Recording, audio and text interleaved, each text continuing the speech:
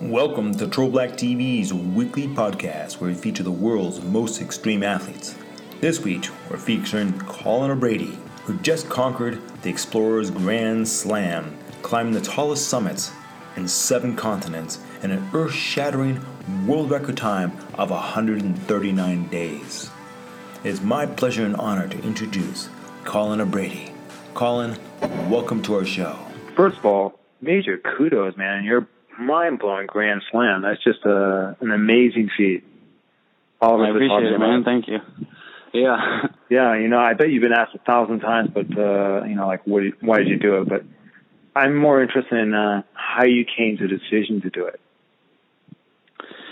Yeah, I think really the decision to do it really spawned, from my professional triathlon career. So the last 6 or 7 years before this project, I'd raced triathlon professionally, achieved a lot of my goals in that space, represented the U.S. international competition in 25 countries, 6 different continents, and kind of got to a place where I wanted to do something that still really pushed my limits and exceeded anything I'd ever done before, but also something that could have a bit of a larger platform to it. So, we did this project, not only to go after and set the world record, but to do something that exposed predominantly kids to the idea of exploration and moving their bodies and living active, healthy lives, not necessarily climbing all of the world's mountains, but just getting them a chance to see a big goal in action and taking place, and to hopefully inspire them to take those in goals, even if it's just in their own backyard. So, when I think about this, the logistics of getting the permits and you got to pick all the different mountains. Was it a challenge also to figure out which order you should do things? Like which mountain to do first? Absolutely, for sure. To set the record, there's kind of a specific order that makes the most sense, just in terms of there's a couple that have pretty fixed weather windows. So really starting in Antarctica makes the most sense in January, which is, the middle of the Antarctic summer. So that makes the most sense. So starting with the South Pole and Mount Vincent. And then on the back end of the project, Everest and Denali have pretty specific windows of where you want to be there and kind of have those back to back on the end. And then some of the others you can kind of move around a little bit on the middle. So actually mid-project, we actually adjusted that even. So Kilimanjaro can be climbed sort of year-round. And I originally had to plan to climb that in the middle of March after climbing Karstens Pyramid and Mount Elbrus. But I got finished with Aconcagua about a week or so earlier than I had anticipated. And we decided, let's slot that one in there right now. So again, with the logistics, it was like, I thought we were going to be flying to Australia from here, but Jenna, actually, from Argentina, can you get me over to Africa and up Kilimanjaro in the next couple of days, and then we'll come, So, there's a couple you could move around, but then again, there's the fixed points that you really couldn't adjust too much around, with the poles and Mount Everest being pretty fixed in the timeline. Wow. The first time I heard about the 7 summits, and before I even get to the Grand Slam, I knew Dick Bass. I don't know if you know who Dick Bass is. Yeah, of course. The former owner of the original guy that first did it. He was one of the first, wasn't he? I think he may have been the actual first. Yeah, I'm pretty sure. Yeah, I remember when he was working on 1985 or so. Yeah, but it was not like back to back to back like what you did in that pace. No, it was kind of spaced out. Do one and then come back and recoup and then go do another one. When I think about, getting back to the logistics of that, you were in the North Pole, right? And then you went straight to Everest? Yep, exactly. So you went from sea level to the highest mountain in the world. Was it hard to acclimate for that? For sure. That's the crux of the project. Just touching on Dick Bass first, which is, 35 years ago or whatever it was when he first did it, it's, there's so much less, there's not the internet, there's not satellite maps, there's not that sort of stuff. So in some regards, I have such a tremendous amount of respect for someone to have done that adventure, but also with so little information out there. In the day and age we live in, that information is so much more accessible, which allows for you to, do something like I did, which is, a bit quicker. But still, it's amazing to have just done it and be the first one to pioneer that. It's incredible in my mind. But in terms of North Pole to Everest, that to me really was the crux of the project. The North Pole weather window directly conflicts with the first month that people usually spend on Everest. And then I got delayed an extra 8 days. So when I arrived to Everest Base Camp on April 27th, I was actually the very last climber in the entire climbing season to arrive to Everest, nearly a month behind, many people who got there in early April. And I was coming directly from sea level. So that presented a huge challenge because, of course, the summit day itself, you can't push it. It's not like you can think, oh, great, I'll summit a month later than everyone else. No, the monsoon comes and the season's over.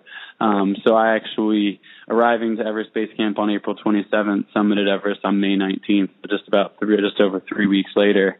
And to get my body acclimatized that quickly was certainly really challenging, and something up until I did summit the mountain that I was worried about, like, am I going to be able to handle this? Is this pushing it too fast? Because that's definitely certainly on the faster end of the acclimatization spectrum.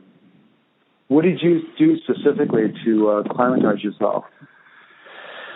I'm actually a big believer that you can't force acclimatization. I don't think you can just push it. I didn't use any supplementary stuff. I didn't use Diamox or anything like that during any of this project. So completely natural. I think fortunately my body acclimatizes maybe a little faster than normal. I'm not sure. But, you still got to take it slow. The first, when I got into the Khumbu Valley, went to 14,000 feet, but Everest Base Camp's at 17,000 feet. I was already getting headaches. And so I had to say, okay, I'm not even going to hike the base camp today. I got to wait till this headache goes away. Fortunately, that was the worst of it for me. But it's super tough, to get your body going that quickly. And it definitely plays on the back of your mind because you hear these stories of people going up, young, fit, ready, but, cerebral edema or pulmonary edema just hits pretty quickly, and that's a bad situation. So definitely was troubling, but it worked out. Yeah. Was there any scary moments of when you were going up? I think the scariest moment for me on Everest was I actually had to make 2 separate summit attempts. So my first summit attempt, I was climbing with just myself and one Sherpa, Pasang Bodhi, and we decided, it looked like there was a little weather window opening up. It looked like if we made that weather window, we were going to beat sort of the larger crowds, and I was always worried about getting stuck in a big traffic jam up there on the ropes. And so we decided to go directly from Camp 2 to Camp 4 in a single day. Normally you sleep a night at Camp 3 on your way up to the summit. And it was a beautiful day going up the Lhotse face, calm, sunny. And then we went up over the Geneva Spur, which is sort of the last mountain feature before arriving to the South Col on Camp 4 at 26,000 feet. And all of a sudden just getting hammered by wind. And what we didn't realize was the weather window had closed. It took us over 2 hours just to set up our tent. By the time we actually got in our tent, we realized there was no way we were going to be attempting the summit that night as we had planned. And we just had to hunker down, spend the night at Camp 4, which is, not usually a great situation, and then retreat in the morning. And so that was, scary for me just because it was an intense moment, but even more so disappointing. I thought, hey, usually people don't go to Camp 4 more than once. We had basically had to go back all the way down to Camp 2 and didn't know if I would have the energy or oxygen left or that to be able to make a second summit attempt. Fortunately, I did a few days later get up there, but it did end up having all those crowds there that I was worried about because of that weather window had closed. All those teams got backed up, including myself, and then a whole set of other teams went. So on the day I did summit was the most crowded summit day that the Nepalese side of Everest has seen in, over 3 years, and definitely not ideal climbing conditions when there's a lot of people moving up on a big mountain. Not at all, man. There's one rope and that, so that was frightful for me just standing How many outside. people you think? I don't know the exact number, but I think it was like above 150 or so on that day if you include climbers and Sherpas as well. People. So yeah, something That's like a lot that. of people. The weirdest. I mean, right. Like, I mean, it's funny because you're in this remote part of the world. You don't expect to see that many people, but I mean that's Everest, and that's the way what Everest has become, for me growing up climbing mountains in the Pacific Northwest, which is where I've, established my love of mountain climbing as a kid. Getting out in the wilderness and climbing mountains meant, being out there with me and a climbing partner and me and my dad or me and a buddy or something like that and not seeing many other people. So, the Himalayas, and particularly Everest, has a different feel to it with just how much infrastructure and people are there. And, of course, the tallest mountain in the world, a lot of people want to climb it. But it's definitely a different environment than I would typically be used to in a climbing environment. No kidding, man. So you had mountaineering experience? Yeah, a bit, far from any sort of professional mountaineer or, not capable of climbing the Sears Tower like yourself, which is damn impressive, I must say. My mom's from Chicago, so I've stood up at that a few times in my life. It's pretty high, man.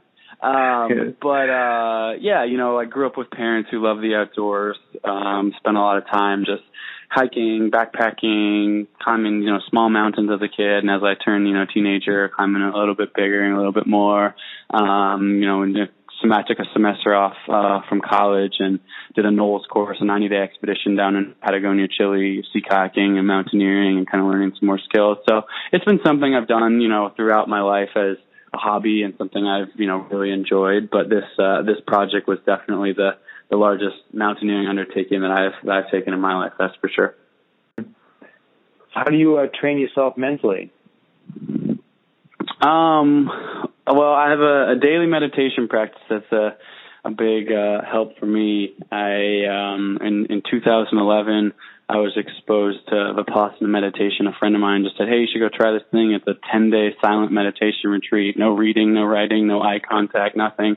And I suppose being the kind of all or nothing type of personality I was, I'd never meditated a minute in my life before that. But I was like, yeah, that sounds great. That'd be a great way to, so, of course, I just show up to this meditation retreat and don't talk and just meditate straight for 10 days. It was a great experience, certainly challenging, but taught me a lot. And I've gone back subsequently and done that same retreat a couple times at this point, but also integrated that into sort of a daily practice of just, I sort of originally went after it because, this would be good for my racing. This would be good for me to have more mental control. But it's really just given me a general just calm and awareness and a way of just, being in touch a little closer with my emotions, which I think when you're in the mountains is great. Of course, it's important to be able to push on when times get tough. There's no doubt that that's helpful, but it's also, from being a great climber that, in the mountains, you're always assessing risk and making decisions, and you're also making decisions in the middle of the night when it's dark and cold and, you're scared or whatnot. So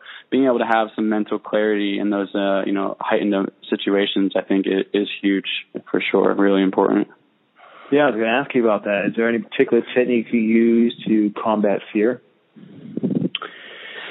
Yeah. I'm not superhuman. I'm scared just like everyone else, at times. And in fact, I think, if you don't have at least a healthy level of fear, can be useful, but an unhealthy amount or being feared of things that you don't need to be scared of can be really counterproductive. So I think the biggest thing for me is knowing my body, knowing my skill level, knowing, what I can control and I can't control. I know you've had Alex Honnold on the show before, and, the stuff that he does without ropes is, absolutely incredible. But I think that probably boils down to his confidence and knowledge and understanding of what he is capable of. And that, of course, is climbing at a far higher level than anything that I could ever do without a rope, or with a rope for that matter, on sort of the technical big walls that he can go on.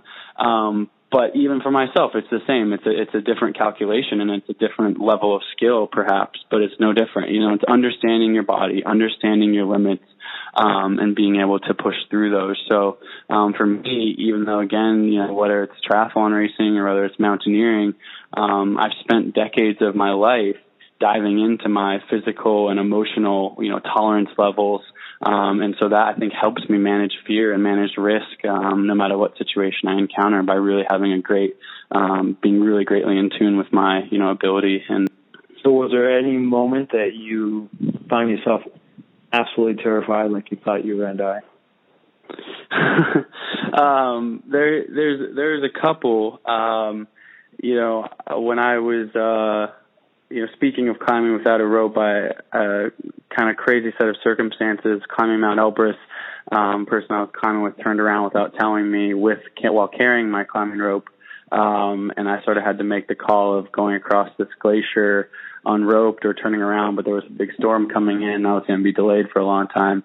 And the climbing wasn't particularly technical, but it was steep and icy enough that you'd have liked to be roped, not to mention I was crossing a glacier that I didn't know very well. And sure enough, fell waist deep into a crevasse there. Had to pull myself out, and it was just kind of one of those moments of like, what am I doing out here? There's no rope. I should be roped, just kind of like managing that. I decided to soldier on and, did make it to up and down safely, but that was a moment where it was just kind of pushing my personal boundaries for sure. And then another moment that comes to mind was, being on Mount Everest.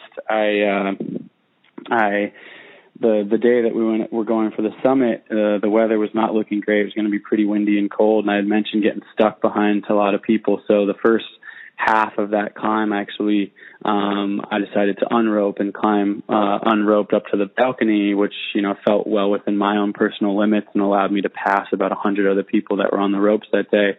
That was totally fine, but then got to a section where it was just unsafe to be unroped anymore, so clipped into the rope, but I still was behind several people moving really slowly. And it was dark at this point, and I pulled off my glove to make an adjustment, and I looked down at my hand, and my hand is completely black, just like black as black can be, my right hand. And I'm freaking out. I'm at 28,000 feet, the middle of the night. I've never been up that high before. And your mind's not completely right. So I kind of quickly, shove my hand back in my glove and kind of sit with myself, like, what should I do? This. And for better or worse, I made the thought process in my mind. I said, well, shit, I'm going to lose my hand here.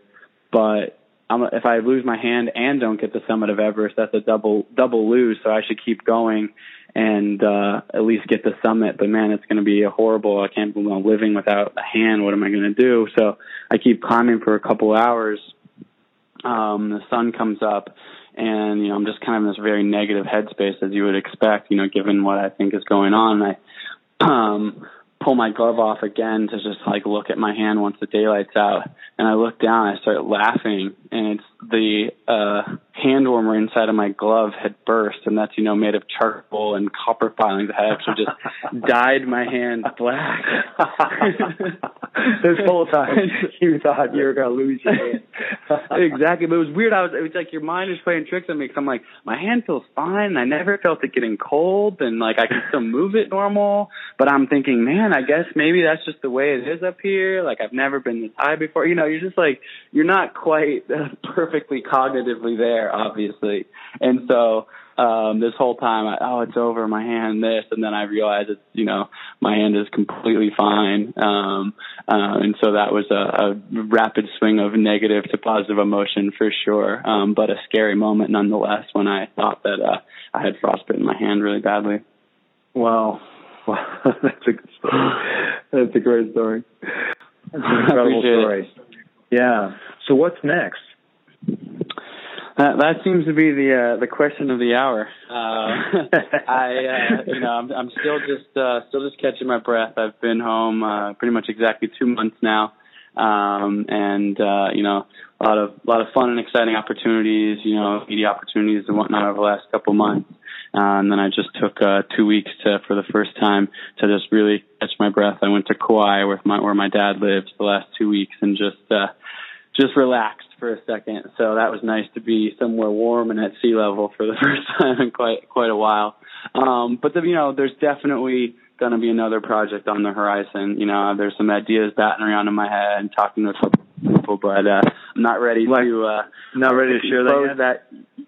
But then the other thing that's hugely important to me was, I set myself 2 big goals this year, one of which was to set this world record, which I accomplished, but the other was to, continue to really be a strong, active voice in the community for inspiring kids to live active, healthy lives, combat childhood obesity and whatnot. So there's a huge focus for me the remainder of this year and into the future on that. So, I'm speaking in schools, sharing this story, doing what I can in the community to, have this narrative be an inspirational piece to help bring funds and awareness to this cause. So that's definitely hugely important next steps for me, and will be, I think, a continuous thread throughout whatever it is I do next on the expedition world. Words of wisdom, man. Well, lastly, speaking of words of wisdom, what words of inspiration would you like to share with the Black community? For me, it's the last thing I would say is I think goal setting is a powerful thing, but I think a lot of people have dreams rather than goals, and that's not to belittle dreams, but I think the difference is a goal is a dream that you actually actively pursue. And so over the course of this project, people have said to me, I wish I could do that one day, or whether it's just one of the mountains, not even all 7, whatnot. And what I say to that is, you can. If you actually want to do it, you can. I'm not some rich guy who just funded this project myself out of my, fancy checkbook or trust fund or something. I had a goal. I put the idea into action. I dreamed it up. I put the right people around me. The amount of people that naysayed me, the amount of people that said, no, you can't do it, it's not possible, the weather's not going to work out. I mean, this endless stream of people saying, you can't, here's all the reasons you can't. And I kept, saying, no, well, here's the reasons I believe that I can. And I finally found some wonderful supporters, some wonderful sponsors to help this project and pursued forward. So what I would say to people is, if you have a goal, or if you have a dream, act on it, and not just the big goal, not just the, hey, I want to get to the summit of Mount Everest, but all the nitty gritty too. Each day, to use a mountain metaphor, one step at a time, gets you to the mountaintop, which starts long before on any expedition actually being on the expedition, but from the little packing your stuff and figuring out the logistics and how do I got to figure out a guy in Russia that can get me a visa, that can get me the permit, that can get me to this. So, day by day, you can kind of chip away at one of these big goals. And, I challenge people out there to chase whatever it is, even if that's not in the mountains, but to go after their dreams and goals. Nicely said. Well, Colin, I can't thank you enough. Seriously, man. You are totally a major inspiration to not just me, but pretty much everyone I know who will be listening to this. I wish thank you all so much for having me. Yeah. Thank you. Our pleasure. Thank you. Well, I appreciate it. It's been an absolute pleasure, and thanks for having me on. Fantastic, man. And anytime that you got something coming up and you want some support, reach out to us, because we might be in a position by then to actually do that. Will do. I will be in touch for sure. Thank you, my friend. You got it, Colin. Wow, if that doesn't inspire you to pursue your dreams, I'm not sure what will. As Colin said, goal setting is a powerful thing. Most people, whether they realize it or not, are focused on their dreams instead of their goals. The difference is, a goal is a dream that you're actively pursuing, with a plan of action and steps you need to take along the way. Sometimes these steps may seem trivial, but as you'll find, they are the key to your success. So until next week, my friends, this is Dan Goodwin with True Black TV, your entertainment source for extreme sports.